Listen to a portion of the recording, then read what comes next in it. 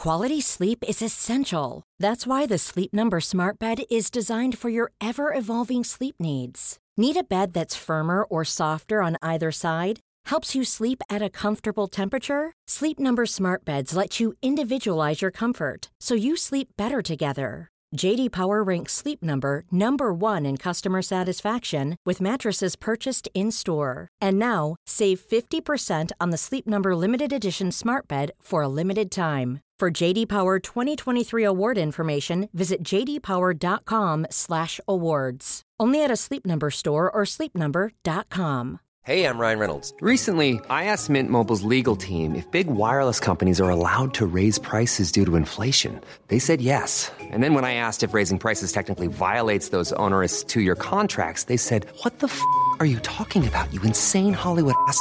So to recap, we're cutting the price of Mint Unlimited from $30 a month to just $15 a month. Give it a try at mintmobile.com/switch. $45 up front for 3 months plus taxes and fees. Promo rate for new customers for limited time. Unlimited more than 40 gigabytes per month. Slows full terms at mintmobile.com.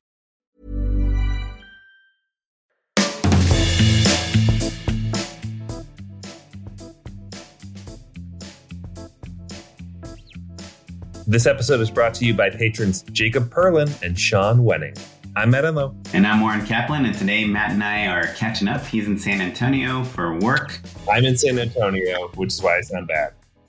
Apologies, everyone. Yes, Matt's in San Antonio. As usual, his internet was amazing until we started recording. Now there's like a 10-second delay, so hopefully we're not talking over each other this entire time. But we are going to talk about some fun stuff. We're going to talk about pacing, especially in regards to comedy, how to get sharp performances and beats out of your actors, reactions, working with young children, comedic camera movement, framing. It's going to be a real fun craft episode. Also, I want to double shout out Jacob Perlin, our new patron that Matt mentioned. He has been on the show before. My old manager at Anonymous Content. Now he moved to Iconoclast to run their film and TV department there. And if you're ever like fantasizing about what it's to be like at the best places in Hollywood, if you don't know Iconoclast.tv, you should check them out. They have a lot of cool directors like Rachel Morrison and Gus Van Sant and Lulu Wang. Yeah. So, hey, Jacob, thanks for listening to the podcast. You can also be my manager by joining our Patreon,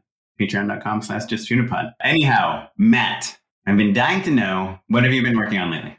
Yeah, I'm in San Antonio working on a job, shooting a commercial campaign. Very fun, lots of improv. I was really glad when you brought up the topics that we're going to discuss, because like you said, we don't talk enough about craft. So it's going to be really fun, and hopefully it's going to take me into this shoot primed and ready to get some really sharp performances out of my actors. As a side tip, if you have a shoot anytime soon and you're driving to set, especially if it's a long drive, you should pull up a Just Shoot It episode. I guarantee you'll find some nugget that will affect how your shoot goes. I actually listened to Respect the Process and Making Movies is Hard, and the other film, even script notes as I'm driving to set or driving to the Scout. And I like to just have thoughts on filmmaking in my mind as I'm prepping. I either do that or I'll go no lyrics in my music, like a film score or something like that, something really more meditative. It's kind of either or for me. So besides that, actually, I thought would be interesting to talk to people about. I'm prepping for a feature, very exciting. And we're out to a handful of companies right now, still waiting to hear back. Like what, production company? Like companies that will finance it or make it?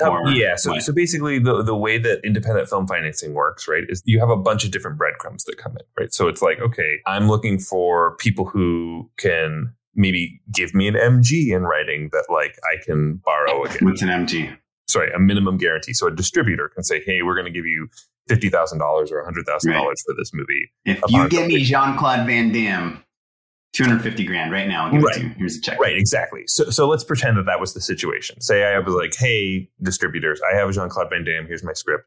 They could be like, okay, we'll guarantee $50,000 for this territory, all domestic rights or whatever. And you say, okay, I get that in writing, and then I can use that to borrow against the film. So I would have a financier basically get that money for me, right? But obviously, I'm going to need more than $50,000 to make this movie. So you kind of have to basically go around and cobble together all of the different pieces of financing that you'll need.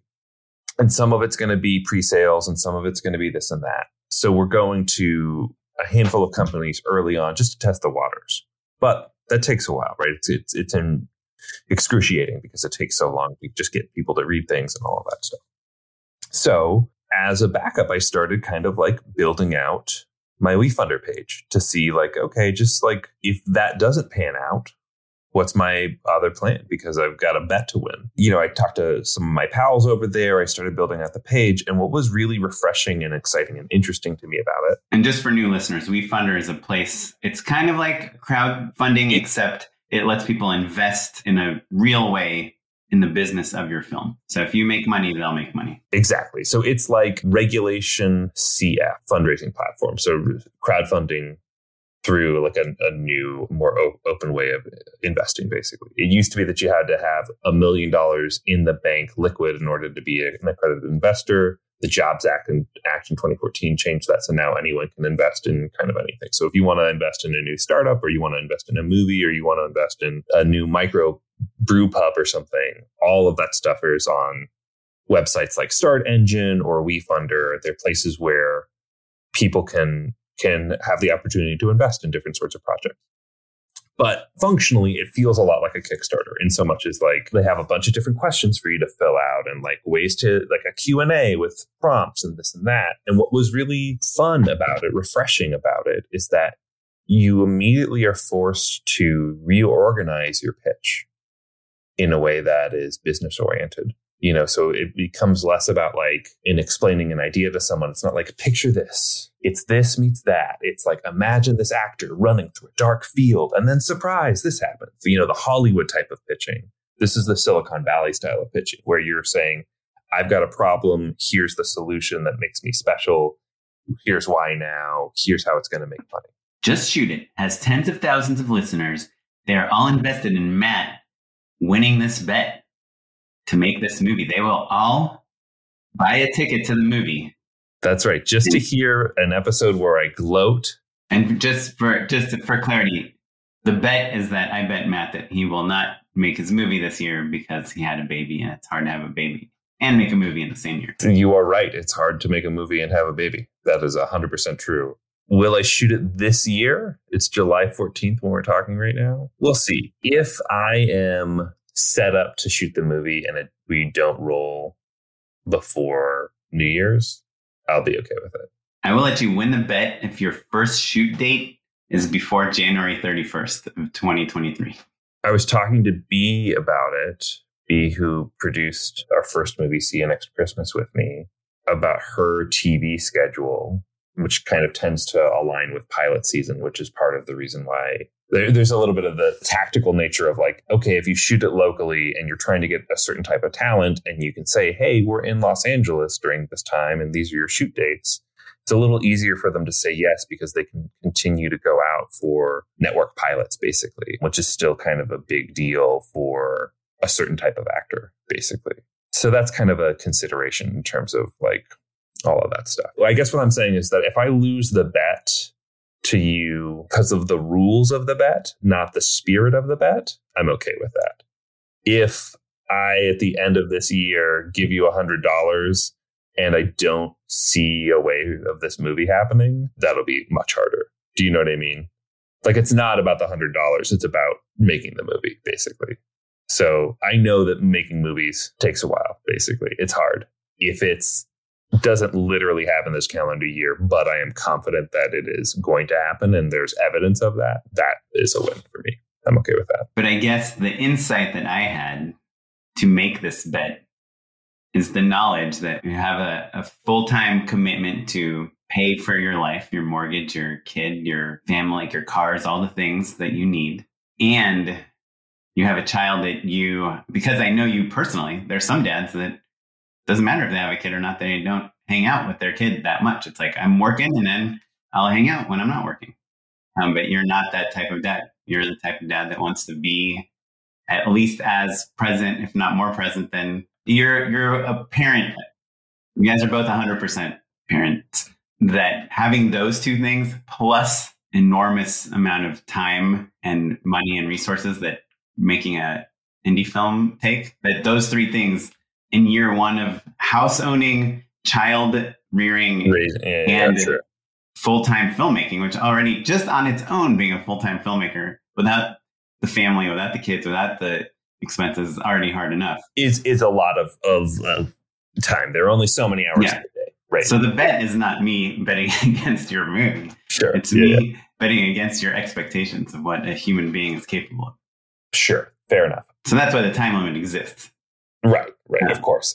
And that's the spirit of it in my way. The spirit of it isn't me versus you, movie versus no movie. You know? Of course. And it's been a nice, friendly motivator. Do you know what I mean? It's a version of setting the dates because you're just holding yourself accountable about something, right? Which, by the way, I've lost the bet, quote unquote, bet many times on this podcast as I promised to make short films and proof of concept and write scripts and all these things that I've let fall by the wayside. What's interesting about the process, and this is, I think, just helpful for people at home, is that like there's two parallel paths that I'm running on. This is bringing it back to my initial point. There's the DIY, find the money yourself, right? And WeFunder is a version of that. Yeah, I think it's the new way of hitting up rich dentists or whatever. Like you don't literally have to know them personally, but it is a similar sort of investment pool. The people who invest in a film on WeFunder who do not know you personally are doing it because they love movies and they made a very good living. And so they are willing to trade their hard-earned money for a taste of that Hollywood life. And in the best circumstances, and I think that this was mostly, if not all, the case in our See You Next Christmas experience, it was a good trade for all parties. Like the people who invested the most and were the most involved with our film had a blast. And like we talked with Paul Scanlon from Legion M, you know, there are people who could afford to make those investments. So that's an interesting thing to think about. The other path that I'm describing is the more traditional Hollywood path, right? And I think that my film is going to be a combination of the two. I think it's going to be a combination of equity and traditional Hollywood money. But that Hollywood money, it just takes a while, right? And it's just as fickle as the equity, you know, the 100%. The independent investor. You know, someone will tell you yes today and no next week. I would say it's more fickle. Because people who are investing on WeFunder are single individuals. They're not corporate entities. They're not capital investment firms. It's just like, do I have the money in the bank and do I want to do this or don't I? Is the question they're asking themselves. Like, what's my balance sheet, my personal balance sheet look like? Not a company with a corporate mandate and who's reading scripts all the time and different things are coming in and are like trying to surf the waves of Hollywood trends. My point about the traditional route is that, like, if you just know that your rewrite time is going to take X number of weeks when you're not writing full time, even if you're writing full time, that can be pretty, you know, fast, you know, depending on your speed and all of that.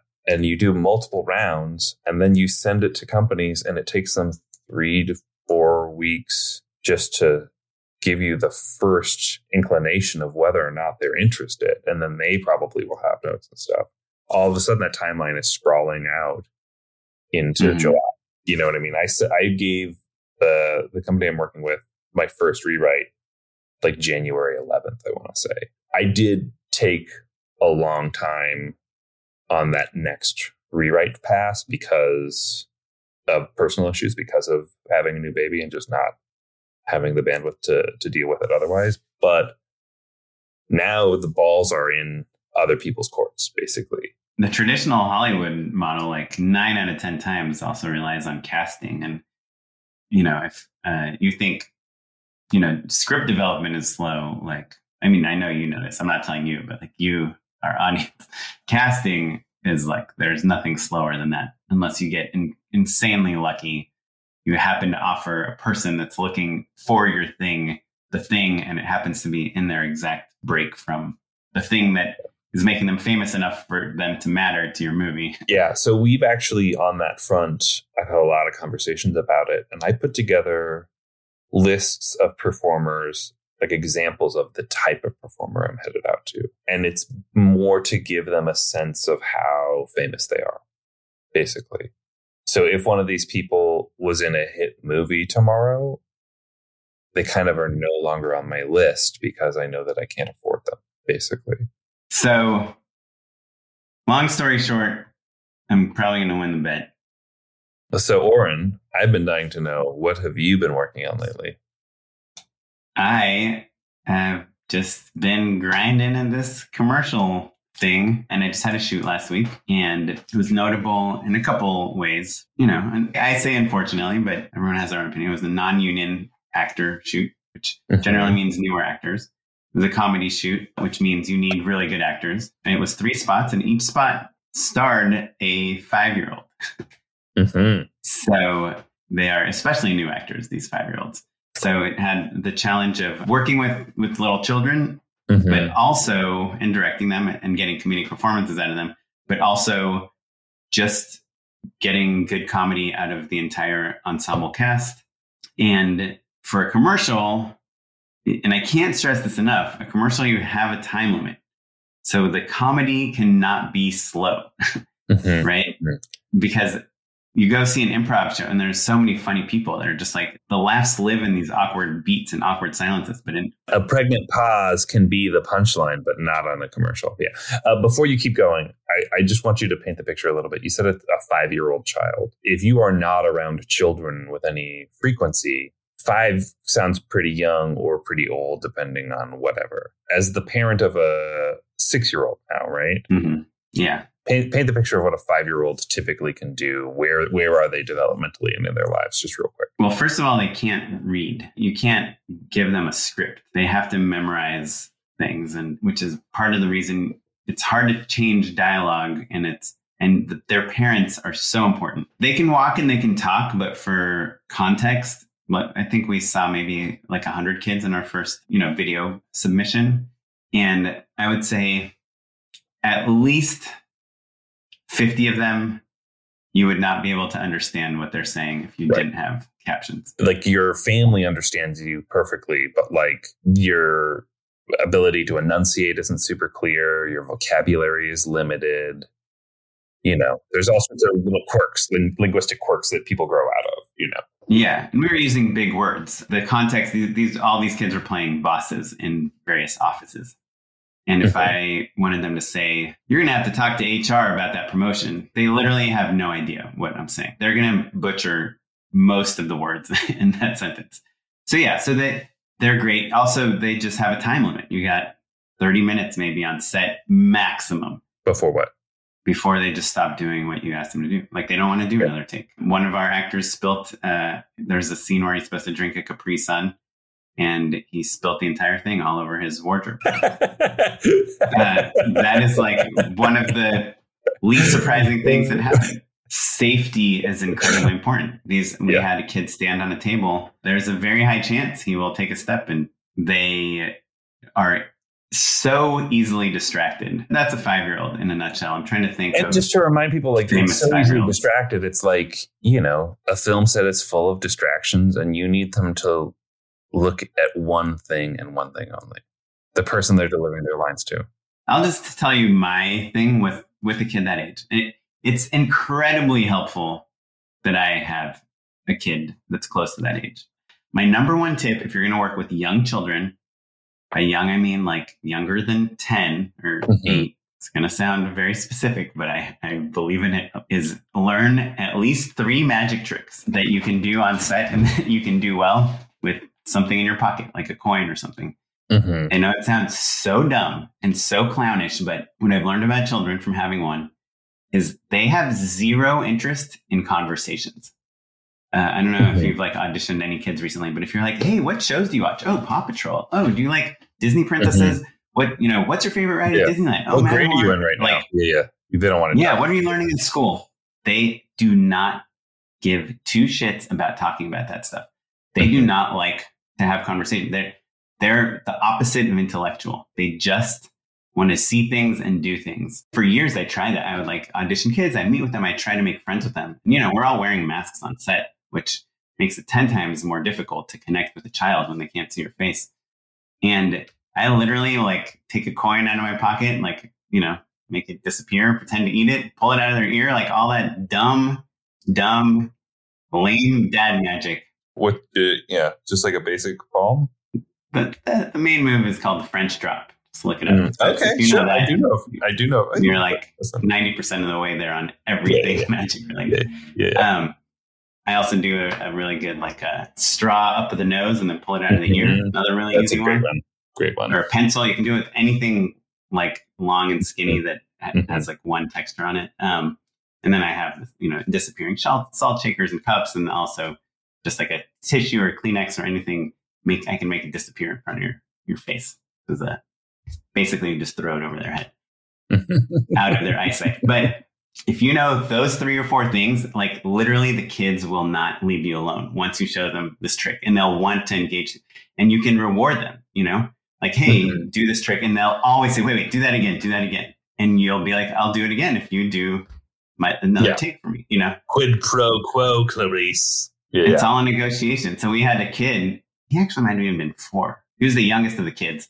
And his bit, like his character was this boss that never pays attention to and he's in a presentation and we're trying to present to him. And he's just like he can't, like, loses his phone and is drinking, like spilling Capri Sun on himself, which we got because he did, even though that wasn't the plan.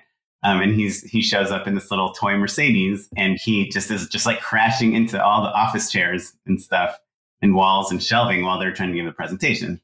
So with that concept, to me, the approach was like, hey, this is what we have scripted. He's like turning his sunglasses upside down. He's crashing into things. He's like squeezing his juice packet. But anything he does works. And so in the edit today, I saw the first rough cuts. Like 2 of the things where he's ignoring them are just things that he did while he was ignoring me, So I have 2 questions. So first of all, are you planning on any VFX? Are you shooting plates where you can, for instance, really what I'm getting at is that I think that there's a very strong parallel between shooting with animals and shooting with children. And I have a lot of experience shooting with animals. Relatively similar in so much, like when they're young, there's a few things that you can do. Yeah. I mean, children you can talk to. I'd say they're way easier. Yeah. But even still, what I'm getting at is like, I would do a lot of VFX. I would plan on VFX because then I could have closer proximity to them and know that I would just get the shot that I actually wanted, but paint myself out or a trainer out or a parent out, right? Whomever, right? So if you're saying like, oh, I need to set an eye line for a baby to be looking at their employee, but they really only seem to want to be looking at their mom, I would put mom where the employee is and then paint mom out and put the employee in as a different plate shot. The other thing is, again, with animals, like if you're trying to get them to do tricks, it's pretty hard, pretty rough. But if you're just asking them to be present in an environment and then you're giving them things to react off of or to think through, that's where you're going to get a real authentic performance. Do you know what I mean? Because you could teach a kid to memorize a line. You could get them to say, come into my office, but are they going to put the right inflection on it? Are they going to have the gravity that you need? Are they going to sell the joke? Probably not. Right. Well, so I'll get to dialogue in a second because I have a thing for that too. And for my shoot, the dialogue was like very specific to the product. So we kind of needed it to be right. But for what you're talking is totally like kind of, I love that. And I did do that a little bit. So we had a moment with this kid that's not paying any attention to the presenters. There was just a birthday in the conference room before they did this presentation. There were some balloons left over, and one of the presenters just like grabs the fork from the cake and like pops the balloon. And the kid is like, looks up, and that's when they get his attention and they show him the product. And he's like, whoa, it's actually pretty cool. So in outlining that, that's very like the, wow, this is actually really cool is the only thing that's scary to me. And that scenario that you just outlined, like bored, snaps to attention with something that's authentically exciting, cut to insert of the person giving the presentation. All of that's very simple. It's the moment of acting, basically, where a child has to tell the audience that they're impressed is tricky. So I'm curious to see how you approached it. So first of all, the kid did not know about the balloon popping at all. Right? So we never did the balloon popping until we were on his close-up because I wanted the genuine, just like you said. 1 or 2 cameras. Just one camera, but we are like rolling nonstop. Sure. And the other thing you're talking about VFX and removing things like, so he's driving this toy Mercedes and he's in control of it, right? He hits the accelerator, he goes forward. And I'm like, do not drive. Just wait till I say act. as I'm saying that, he's driving forward. He's driving forward. So I just have to pull the car back. And literally, I'm like, are you rolling? Everyone rolling? Okay, do not drive until I tell. And of course, he drives before I tell him. But I basically have to like let go of the car and run out of the frame. There's a lot of footage of me like trying to set something up and running out of the frame. So I'll be out of it. But we didn't actually use any VFX. But eye lines are really hard with kids. With with adult actors, you're like, hey, here's your eye line. Look right next to the lens. Look at this person, even though you're talking to both of these people. But the kid, I try to be their eye line when I can. What we did with this little kid that was driving the Mercedes, we put sunglasses on him. So the eye line is way more forgiving with the sunglasses. And then for the wow, that's actually a pretty cool line. So the way we have it in the edit now is he's not paying attention. He's goofing off. She pops the balloon. He looks up. And then there's a line of dialogue that the person giving the presentation says. It's like, and this is why this product is so great or whatever. And then we cut back to him and he's like, I wanted him to lift up the sunglasses and say, wow, that's actually pretty cool. I got him to do it once, but he literally like falls out of the car halfway through the line of dialogue. Like I ended up just, the glasses are all already up on his head, when you cut to him saying the line. I mean, I have 20 different versions of it, some with the glasses on, some with that, but that's how we did that. And so for dialogue, I'm a big believer in this, especially because I saw behind the scenes of Steven Spielberg doing this on E.T. Just feed them the exact performance and cast kids. And this is what I did in the audition. They came in, they knew their script. Every kid like had memorized at least one line at a time, with their parents. But I was like, okay, great. Now I just want you to repeat after me. Like, hey, you guys are fired, and then I just wanted to see if they A, would listen to me and B, could copy my performance. And so, yeah. So all the kids' performances are basically them just trying to copy me. And I just stand wherever their eye line needs to be. And I'm like, okay, now say this, now say this, now say this. And I just do it over and over. Like there's one line that's like, this kid says, and I want more candy or whatever. And I was just, I just yelled it over and over, and he like wasn't doing it that loud. And I was like, just yell at the top of your lung. And it's embarrassing because we're directors because we don't want to act. I mean, that's what I found. And then I get all these versions of the performance, and it's really fun. I keep thinking of the short Caroline. We had the producer, Cara Durrett, on the show. Caroline is about like a young mom who like has to her babysitter falls through last minute and she's on her way to a job interview. She really, really needs the job.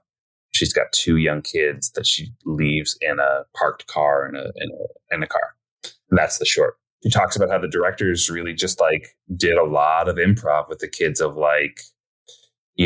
motivating their actions based off of playing games. Like, look for the keys. Where's that sound? Like, look over here. Tell me this, tell me that. But that part of what they did was VFX out eye lines that were wrong. When the kid is naturally looking to the director to see if they did it right or whatever, and they should be somewhere else or vice versa. Just going in and replacing eyeballs in instances where it's no good. And that's a dramatic piece, which I think makes the performances being natural and realistic and grounded, are so much more important there. And I think you don't have the time limit. Like, it's not like, oh, she has to say this line in 3 seconds because it gets fit into this edit.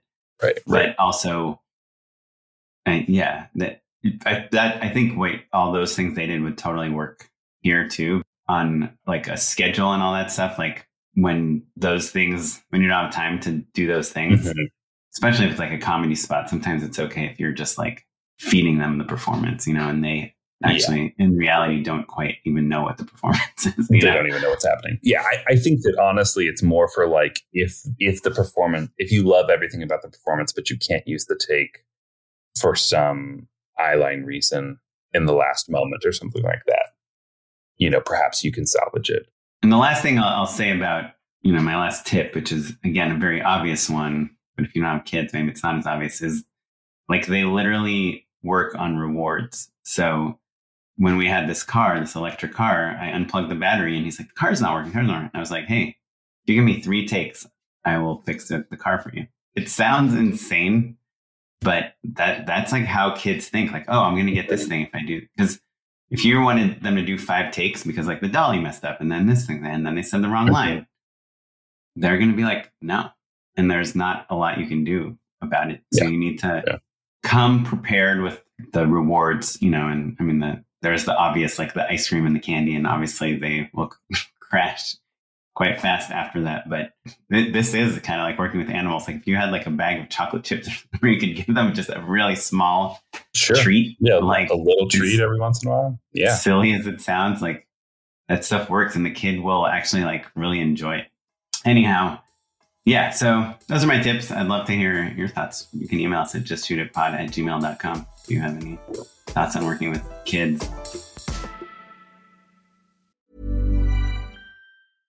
This is Paige, the co-host of Giggly Squad, and I want to tell you about a company that I've been loving, Olive & June. Olive & June gives you everything that you need for a salon-quality manicure in one box. And if you break it down, it really comes out to $2 a manicure, which is absolutely insane. It's also so easy to get salon-worthy nails at home with Olive & June. The difference between how your nails used to look when you did them yourself and now with the Mani system is a complete game changer. The best thing about Olive & June, too, is it's a quick dry. Dries in about 1 minute, lasts for 5 days, and full coverage in up to 1 to 2 coats. Visit oliveandjune.com/perfectmani20 for 20% off your first system. That's oliveandjune.com/perfectmani20 for 20% off your first system.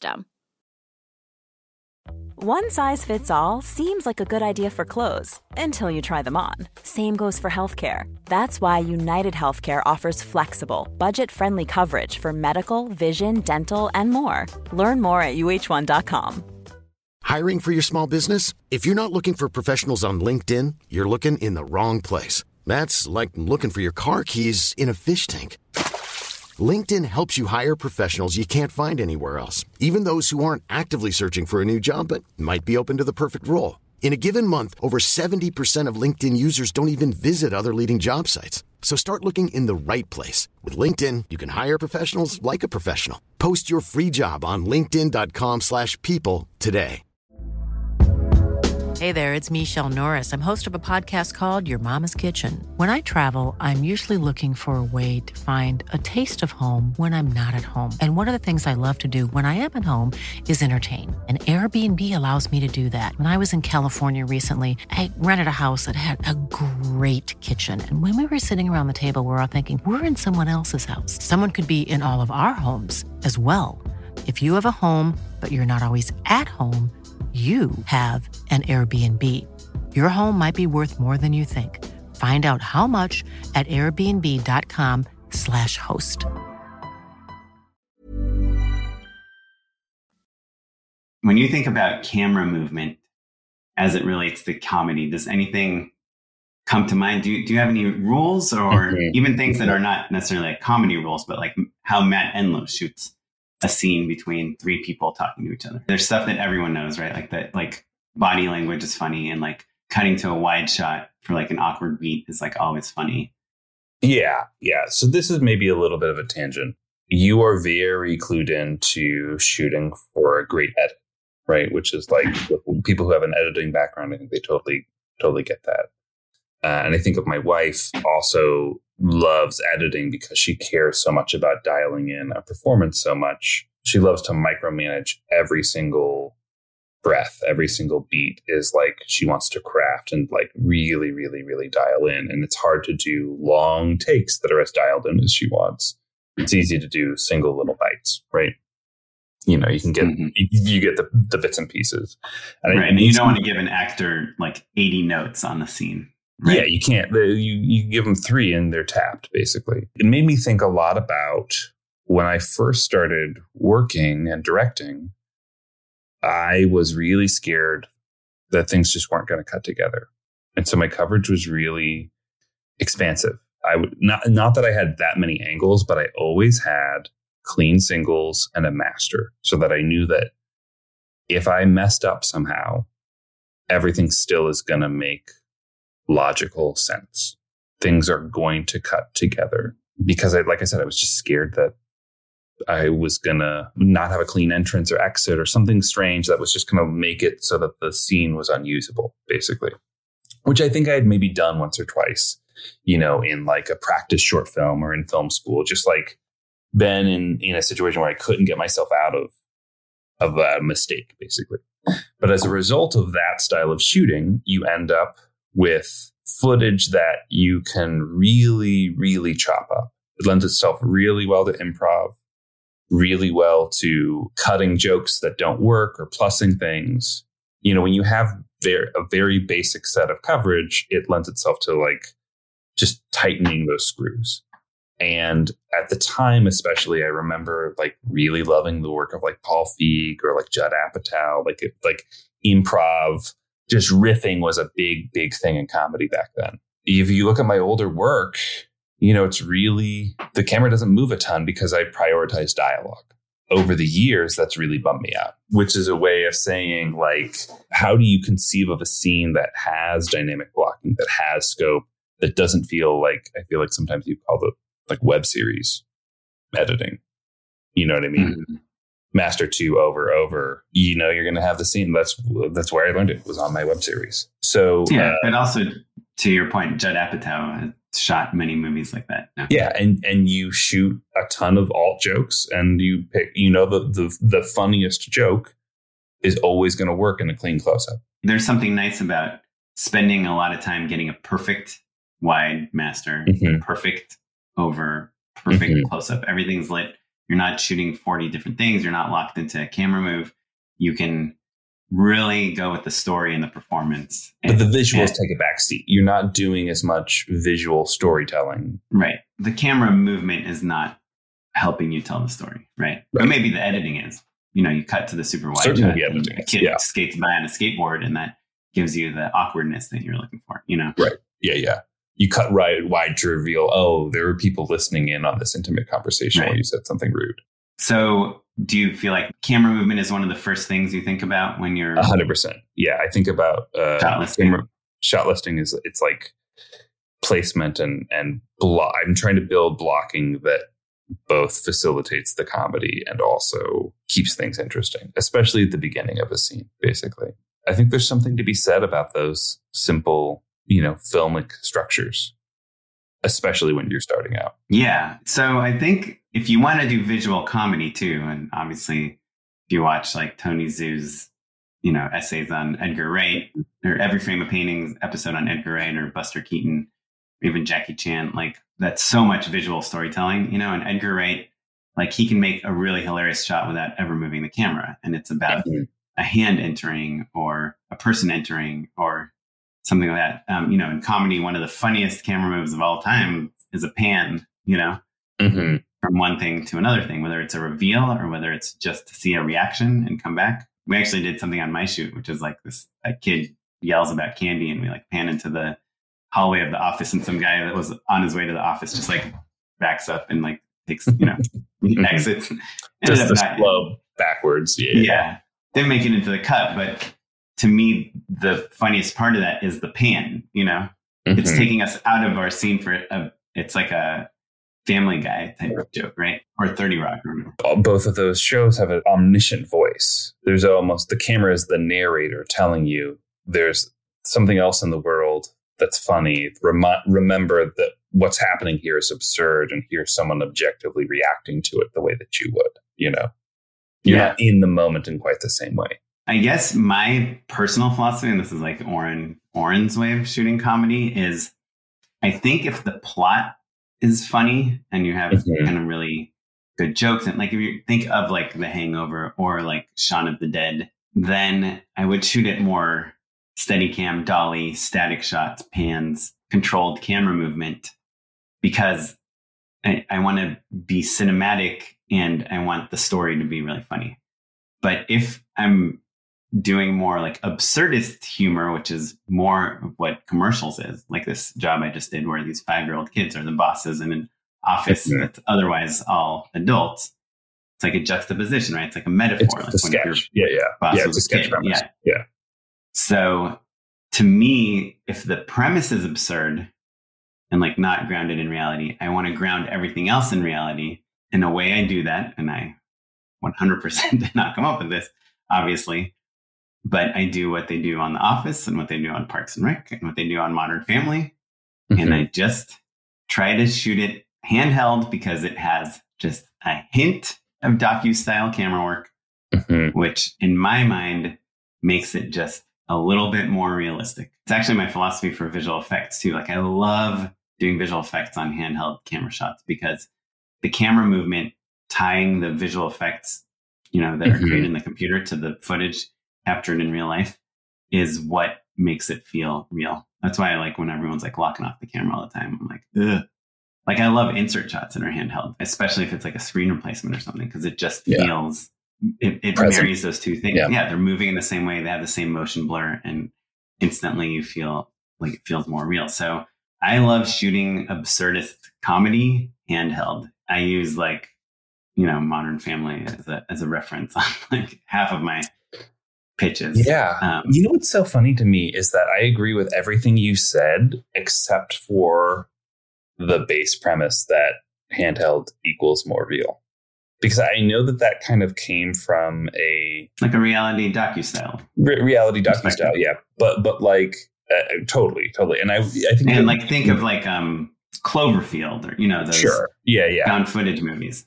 If you think of Cloverfield or the first season of the British Office or things like that, those do feel documentary.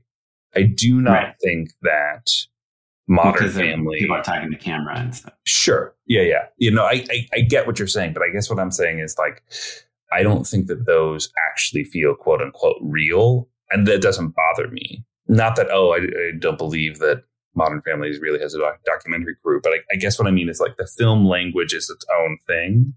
And that if they wanted to make it feel quote unquote like a documentary, I think they'd plus all that stuff a little bit harder, like they did in those earlier examples. What we do in the shadows there. Yeah, exactly.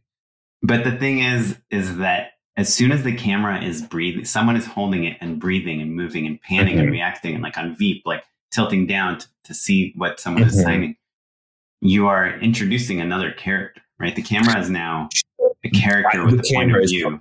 Is participating, certainly. Yes. But and in reality, an operator is reacting to the scene. And I love all of those aspects of handheld. And I guess maybe it does ground it in a certain sense. But I guess what I'm saying is that I maybe don't totally agree with handheld equals real and static equals artificial. Do you know what I mean? Yeah, static doesn't equal artificial, but static is a window into a world in my mind, But yeah, I mean, that's why I said it's that's how I think about it. Yeah. Obviously, it's cool that everyone thinks about it in their own way. But I didn't want to talk about a tool. The biggest problem about shooting handheld, especially commercials, is you have a lot of people that care a lot about what you're shooting, and they're looking at the monitor and they want to see where the light hits and what the product looks like and what's in and out of frame, the art department and all that stuff. So you need someone to hold the camera. Or you put it on a tripod and then you take it off. And what my DP wanted for this shoot that I just did is she got us something called a wobble head, which is something that goes on the dolly or the tripod or wherever. It looks like a hemorrhoid pillow that you then nest your camera on. Yeah. So there's, I think a lot of people know what the cine saddle is, or even just putting a sandbag on a head, or even just a lot of people use a very loose tripod head and they just kind of move it as if it's handheld. Even though there's a real subtle distinction of you rotating on one axis versus you moving on multiple axes like you would on a shoulder. And so that's what the wobble head does. The wobble head is like a tire, and you can inflate it to make it more rigid or deflate it to make it softer. And the camera is sitting on this tire, and you can pan and you can tilt and you can operate. But just being on this tire by its nature is the camera is wobbling a little bit, and it gives you this simulated handheld. So it's a cool thing. Check it out. I do not think it's expensive. That said, I didn't love the wobble. Didn't love it. I felt like it removed that I also fell in love with handheld as when I first picked up a camera, and had my DVX 100 and followed people around and actors, and someone said something and I would pan over to see what they're saying or what they're looking at. And I love that. And I think that can be really funny too. Anyway, I'm just partial to handheld. Everyone, as they get deeper into filmmaking, the first step is they want to do more dollies and Technocrane and all that stuff, steady cams. And they're how can I get this to just feel like a David Fincher movie or something, But then I like kind of backing back up to the handheld for scripted comedy. Cool. Are you doing, what's your shoot that you're doing this week? Are you doing handheld studio? All handheld, all handheld, but the characters are meant to be vloggers. So the actors are operating the cameras themselves many times, like they're holding phones and things. But I pulled an Insta360 cam. I was like, oh, what would like a really overly enthusiastic video blogger have? They'd shoot some B-roll with that Insta360. And I'm really excited about it. It was like, what's the coolest thing you can get at a Best Buy to get a cool shot? Speaking of shots, I ran into this problem on this last shoot, and I know we all run into this problem all the time. And it's about two shots. I'm assuming everyone knows what a two shot is, where you have two characters standing next to each other. Oftentimes they're facing each other, and that's a very easy two shot to get because, there's a few feet between them. Depends if they are about to kiss. Maybe there's a few inches between them. If they are yelling at each other, maybe there's a few feet between them. But in general, those shots are relatively easy. But a lot of times we do two shots, especially in comedy, where two people are facing the same direction. They are presenting something. They're talking to someone. In my example that I had to do this last week is I had two employees. They're holding an iPad in between them, showing their boss some software on the iPad. So I had one of the guys hold, I had the man hold the iPad to his left, and the woman was on his left, and she was pointing to the iPad as she was talking about it. And so, I framed the two shot and want to get a relatively tight, like a medium shot. I want to see the iPad, but because the iPad is a certain size, I want to have it fill up as much of the screen as possible so that it's legible.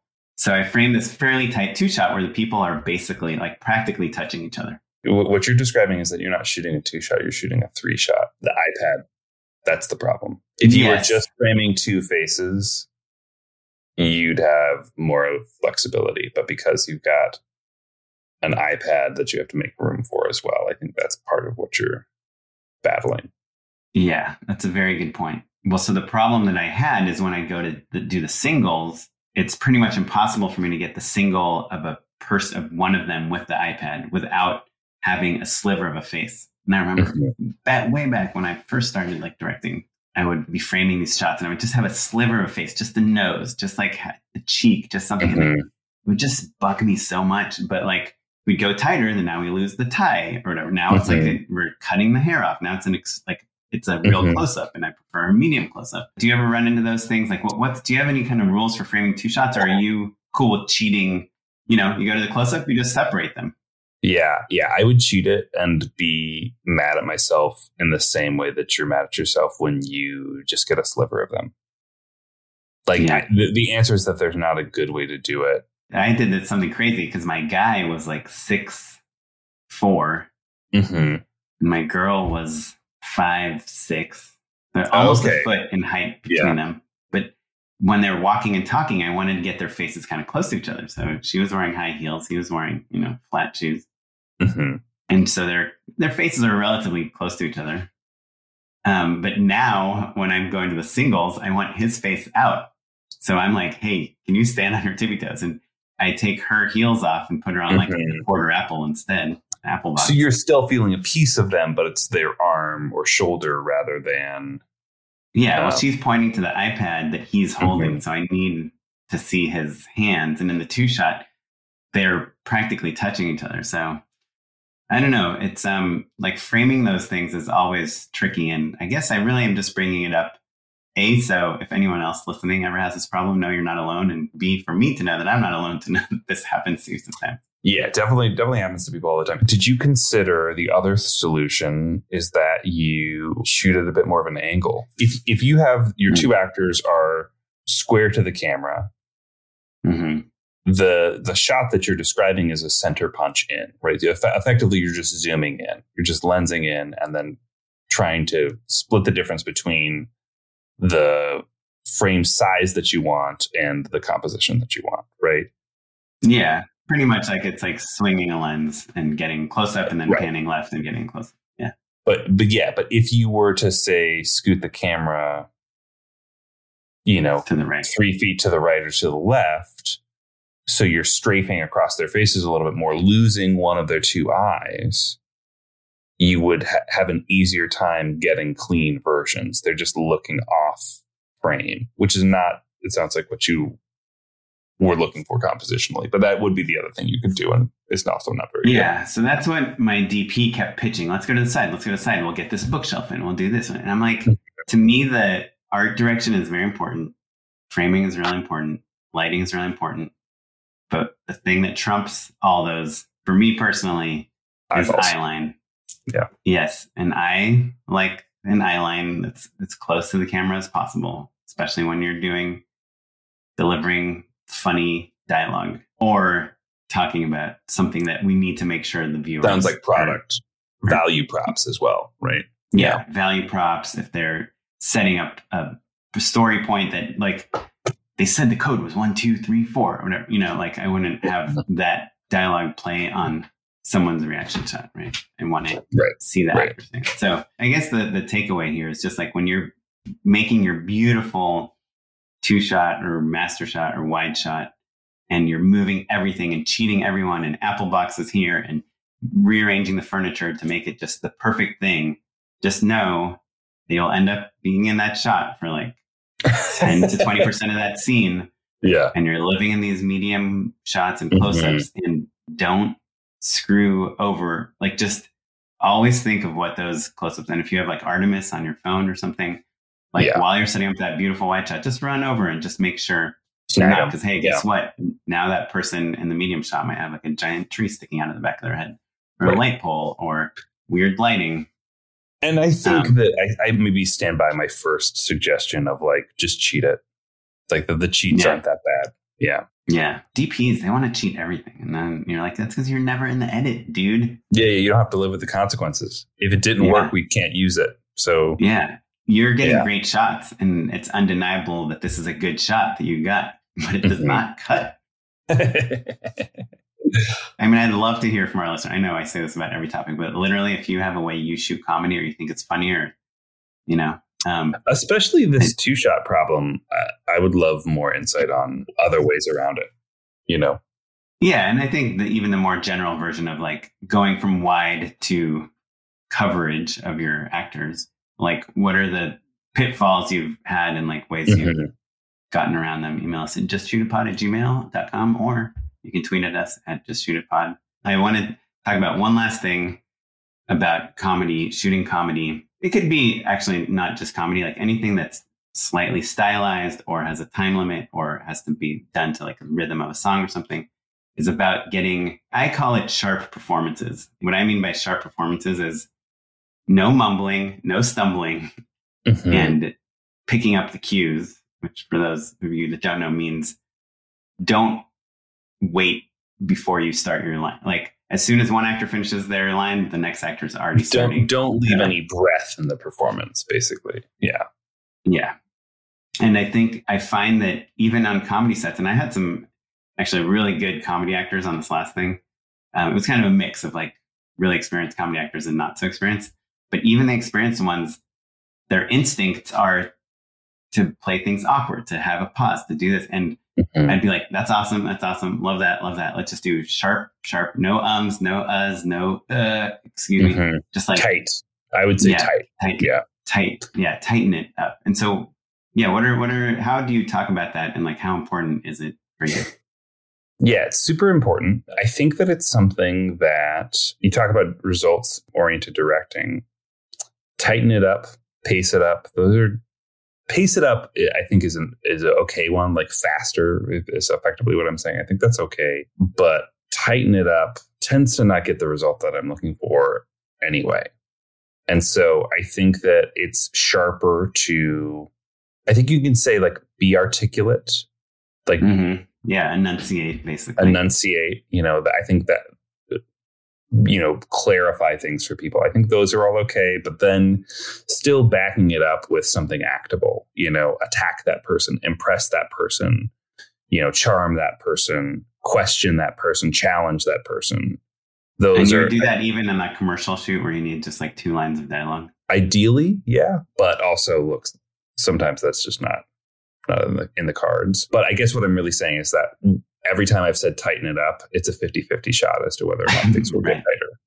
And yeah. so, Do you think pick up the cues? Do you ever say that to people? Those words? I'll say pick it up sometimes, but also I'm thinking about the edit at that point. Like I will oftentimes, going back to my earlier point of like, oh, if you're just in tight singles or even dirty versions, you can take the breath out in between in the edits, which is not a good plan. That's choosing your edit in advance rather than I actually think you're right. Yeah. Like in the clean singles, like loosen the cues, like don't step on each other's lines, especially if they're like in an echoey room or something.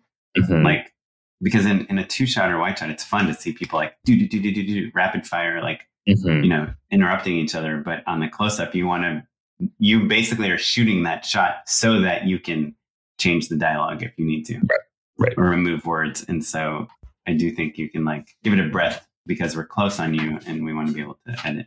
I too frequently will wait until they're clean close up to really dial in a performance, because I know that is the thing that is the most usable and tends to be the last thing that you shoot. So you're really kind of dialed in. I'm aware of like what I'm really trying to get at. That means then that you can only use your closes. So then your edit is always going to go wide, medium, close, close, close, wide, out. Well, I personally love to take the audio from the close up and put it in the wide shot.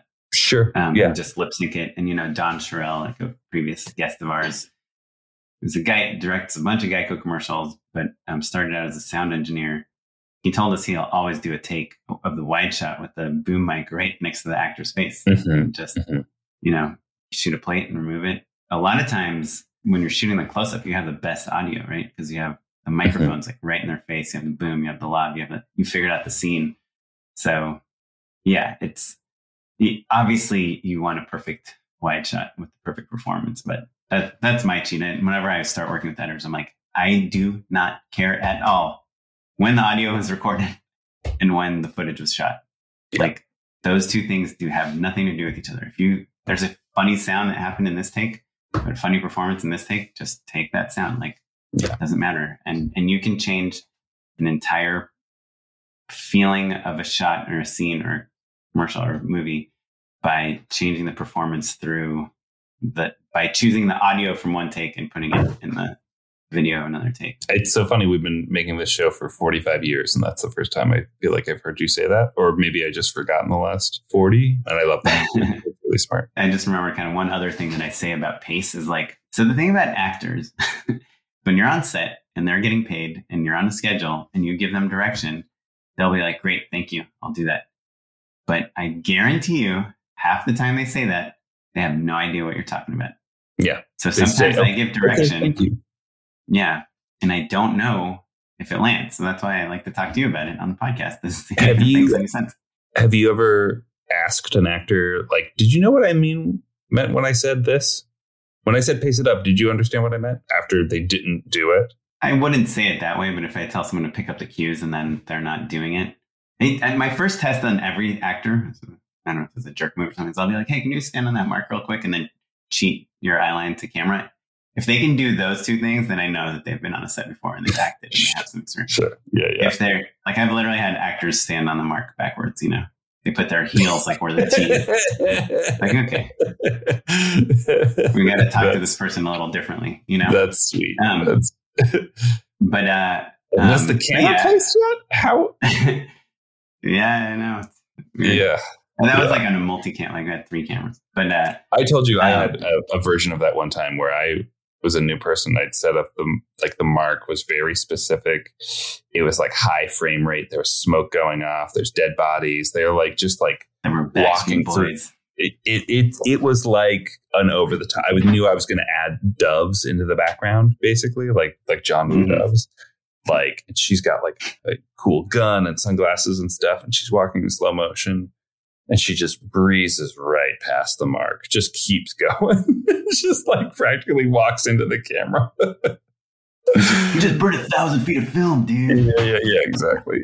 Wait, you were directing or you were directing? Working. Oh, directing. Funny. Yeah.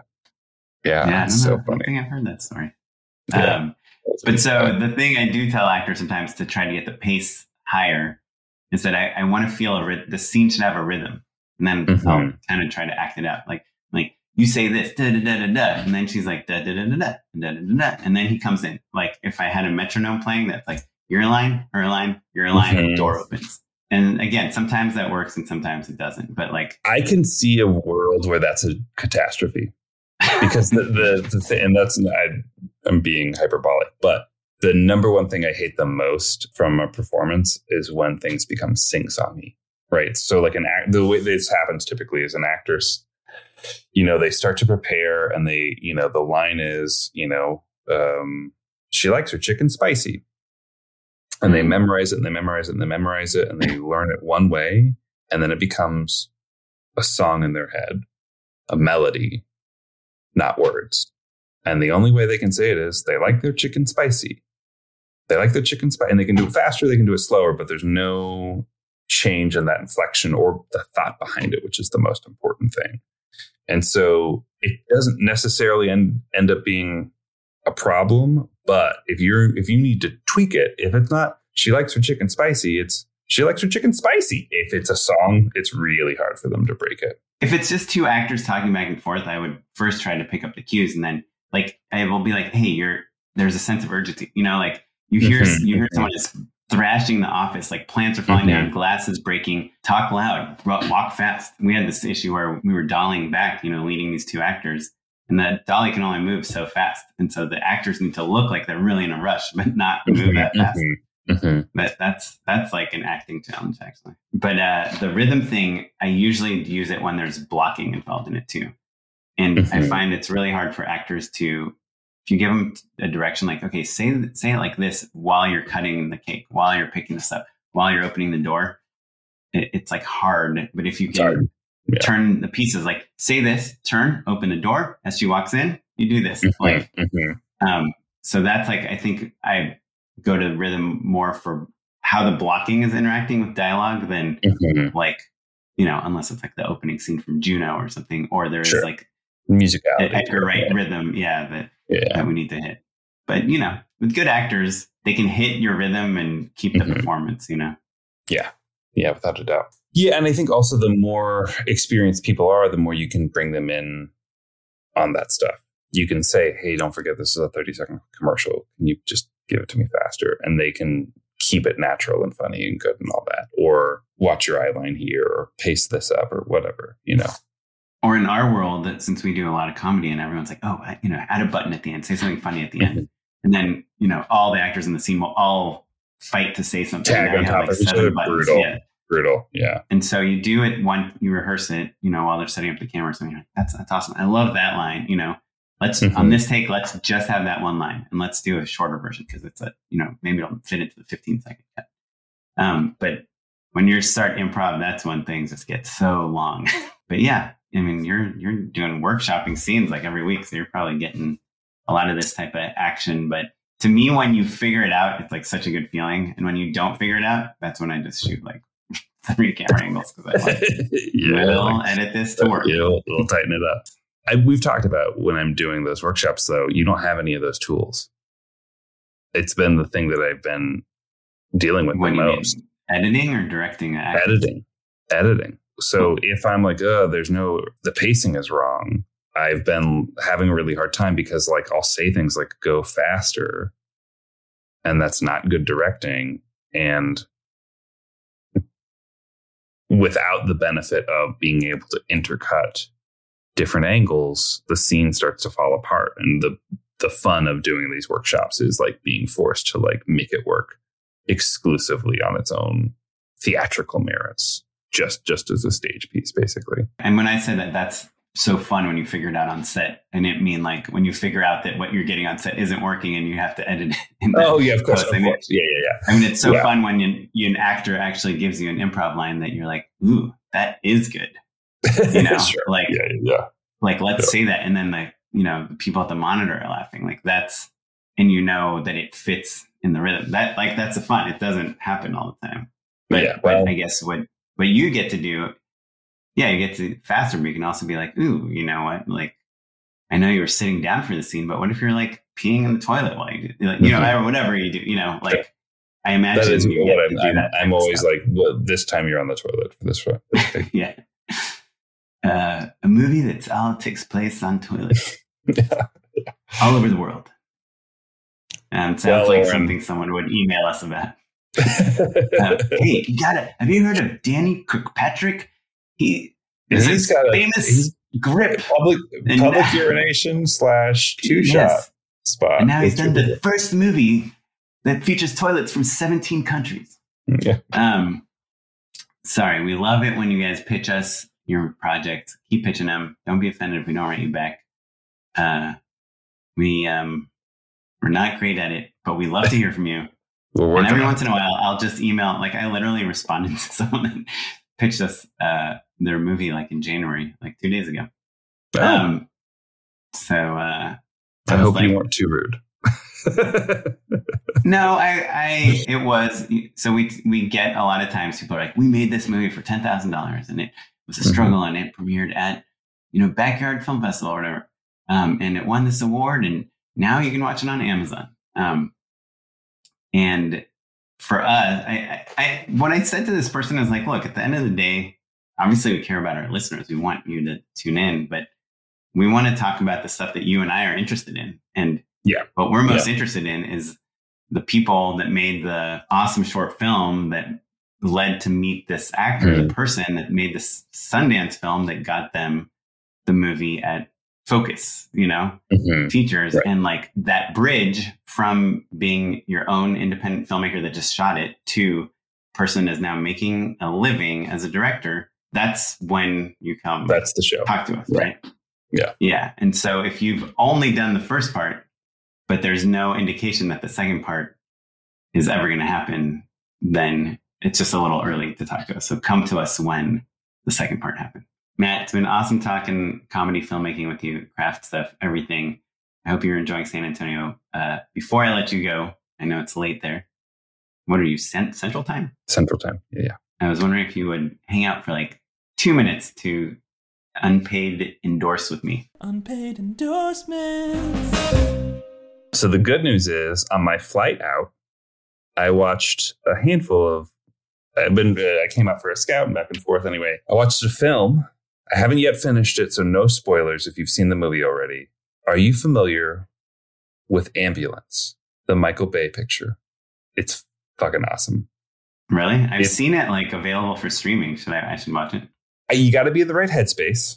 Yeah, it's Michael Bay. It's Michael Bay. I think it's his best movie since The Rock. The first hour, I fucking loved. Gets a little flabby in the middle, and I think I'm about to like kick back off into like the stratosphere of the finale. Basically, I knew that Jake Gyllenhaal is in the movie, that Michael Bay directed it, that the L and A are capitalized, and that there's a lot of FPV drone shots in the movie. Those are the only things I knew. And there's a hell of like a ton of FPV, and it's fucking sick. As I was watching it, I was like, man, I wish Michael Bay were 20 years younger, because FPV would be in all of his movies and it would be sick. Like, it'd be so awesome if like a drone was like flying through Alcatraz as Connery is like escaping or saving the day. It'd be flying through the smoke as Nicolas Cage is trying to stab adrenaline into his heart and save the San Francisco. Anyway, so Ambulance is awesome. It is it is amped up. It's so much movie. It's so much, but I loved it. I was on the literal edge of my seat. That's awesome. I'll check it out. Well, on that same note, I watched Top Gun Maverick. Really, really enjoyed it. It's on the theater. We're real adrenaline junkies over here. The movie has an intro from Tom Cruise saying, "Thanks for coming to the theater."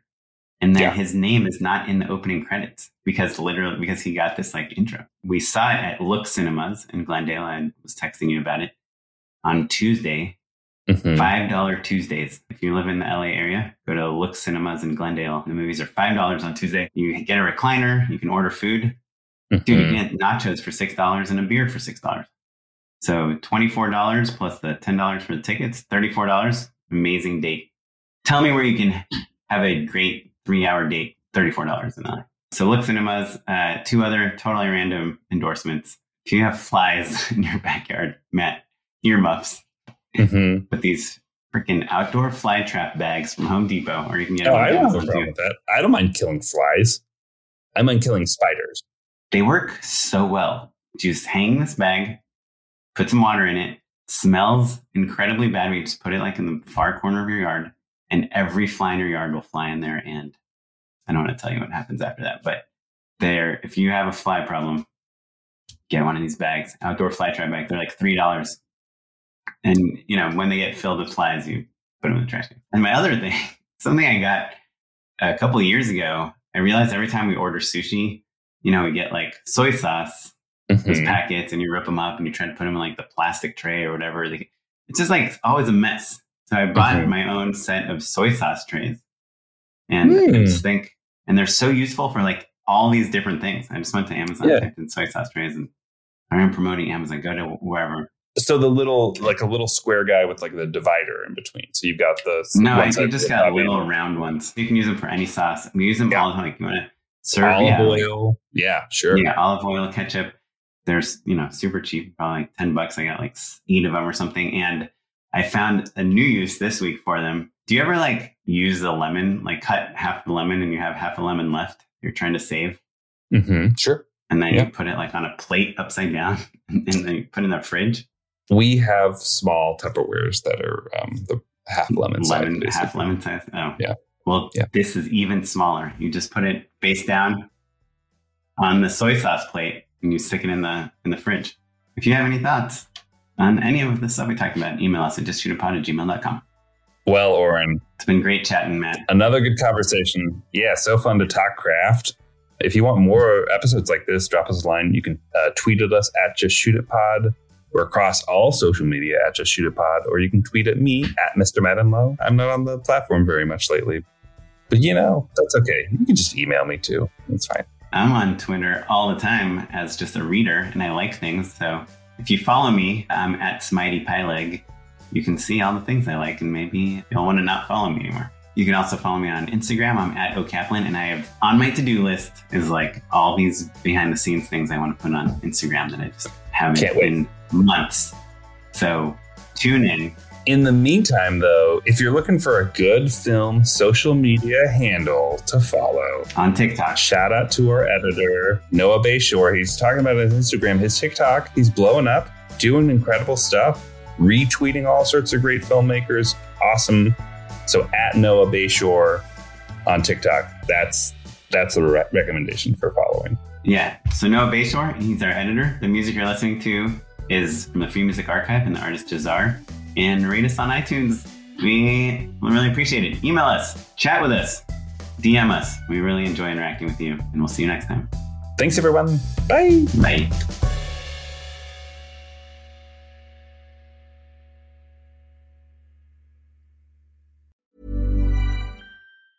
Planning for your next trip? Elevate your travel style with Quince. Quince has all the jet-setting essentials you'll want for your next getaway, like European linen, premium luggage options, buttery soft Italian leather bags, and so much more. And is all priced at 50 to 80% less than similar brands. Plus, Quince only works with factories that use safe and ethical manufacturing practices. Pack your bags with high-quality essentials you'll be wearing for vacations to come with Quince. Go to quince.com/pack for free shipping and 365-day returns. Even when we're on a budget, we still deserve nice things. Quince is a place to scoop up stunning high-end goods for 50 to 80% less than similar brands. They have buttery soft cashmere sweaters starting at $50, luxurious Italian leather bags, and so much more. Plus, Quince only works with factories that use safe, ethical, and responsible manufacturing. Get the high-end goods you'll love without the high price tag with Quince. Go to quince.com/style for free shipping and 365-day returns. Mom deserves the best, and there's no better place to shop for Mother's Day than Whole Foods Market. They're your destination for unbeatable savings, from premium gifts to show-stopping flowers and irresistible desserts. Start by saving 33% with Prime on all body care and candles. Then get a 15-stem bunch of tulips for just $9.99 each with Prime. Round out Mom's menu with festive rosé, irresistible berry chantilly cake, and more special treats. Come celebrate Mother's Day at Whole Foods Market.